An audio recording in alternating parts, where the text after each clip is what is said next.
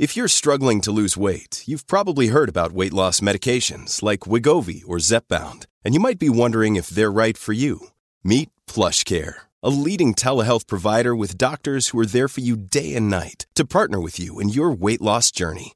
If you qualify, they can safely prescribe you medication from the comfort of your own home. To get started, visit plushcare.com/weightloss. That's plushcare.com/weightloss. plushcare.com/weightloss. Welcome to the Vital Dawn podcast for Thursday, April 22nd.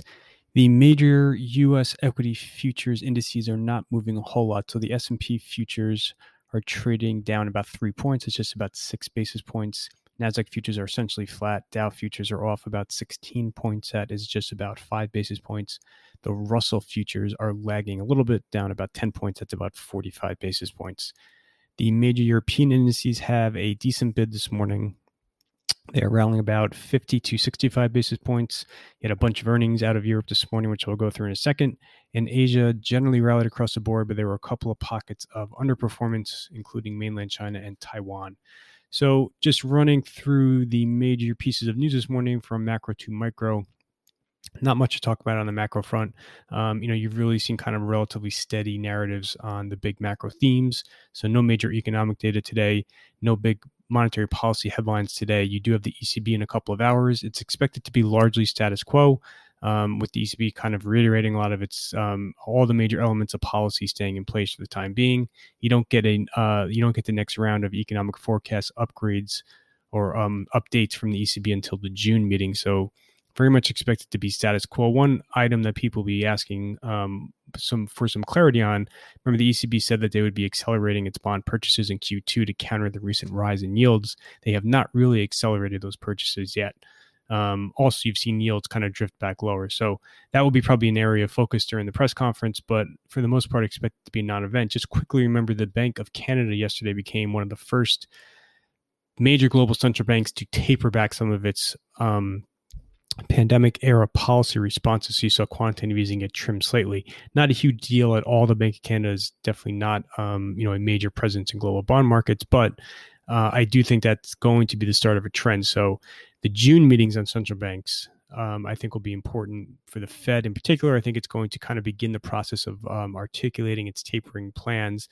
And then the ECB also, I think, you could see a shift in their kind of tone at the June meeting. So you have the ECB today, non-event. The Fed next week also should be a non-event, but the June meetings are going to be much more important. So that's monetary policy. On the COVID front, the tenor of news is certainly shifting. The tenor of news in the U.S. has deteriorated slightly at the margin in the last couple of days. Obviously, remains awful in India. That country is grappling with by far the worst outbreak of the worst spike in transmissions anywhere on the planet. And Europe, it's getting better. So, in general, I'm still very bullish on U.S. reopening, on the U.S. vaccination pace. However, like I said, you have seen a deterioration slightly in some of the data. So the vaccination pace is slowing in the U.S. You've hit over half of the U.S. adult population that's received at least one shot.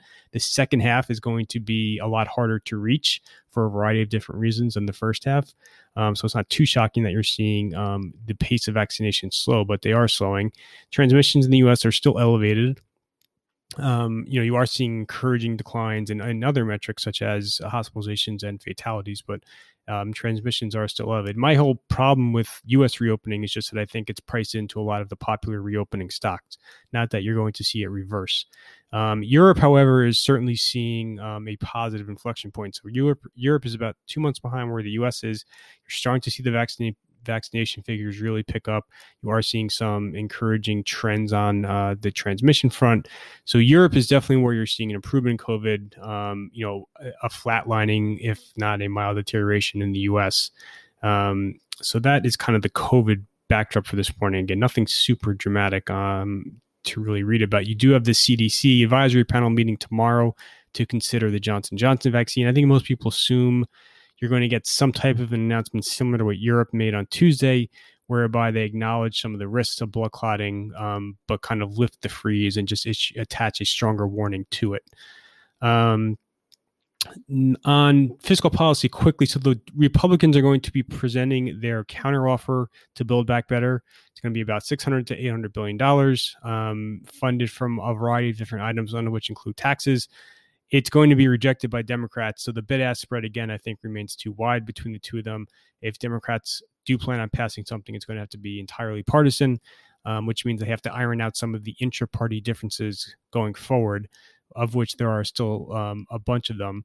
I still think the same assumptions as before can be made about the corporate rate not going above 25%, about the SALT deduction getting reinstated, and about the global minimum tax kind of collapsing under the weight of its own complexity.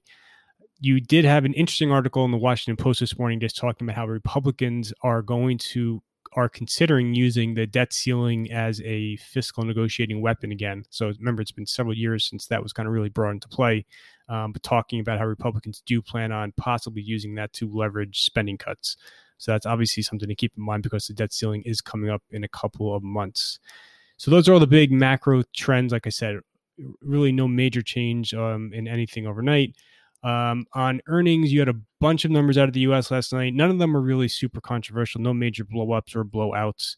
You had Chipotle, Canadian Pacific, Discover Card, Lam Research, Whirlpool, a bunch of others. Certainly some upside surprises. Whirlpool in particular was very strong. Lam Research continues to do very well. Semi-equipment, obviously a huge area of strength. But like I said, no major kind of real controversies in the U.S. last night. In Europe this morning, Credit Suisse is getting hit, leading Europe on the downside, not so much because of earnings, but just more Archegos disclosures. So they're going to take another $650 million loss in Q2 on top of the $4.7 billion in Q1. They are raising $2 billion of capital. So, I think this is certainly a surprise announcement, given that they've already pre-announced a lot of their Archegos exposure, and they had implied that they would not need a capital raise. So this certainly a mild surprise. So Credit Suisse is for sale on earnings. Hermes had spectacular Q1 revenue, so that follows LVMH and Kering. Global luxury brands are performing extraordinarily well in this environment. Nestle was another very strong report this morning. That stock is trading very well.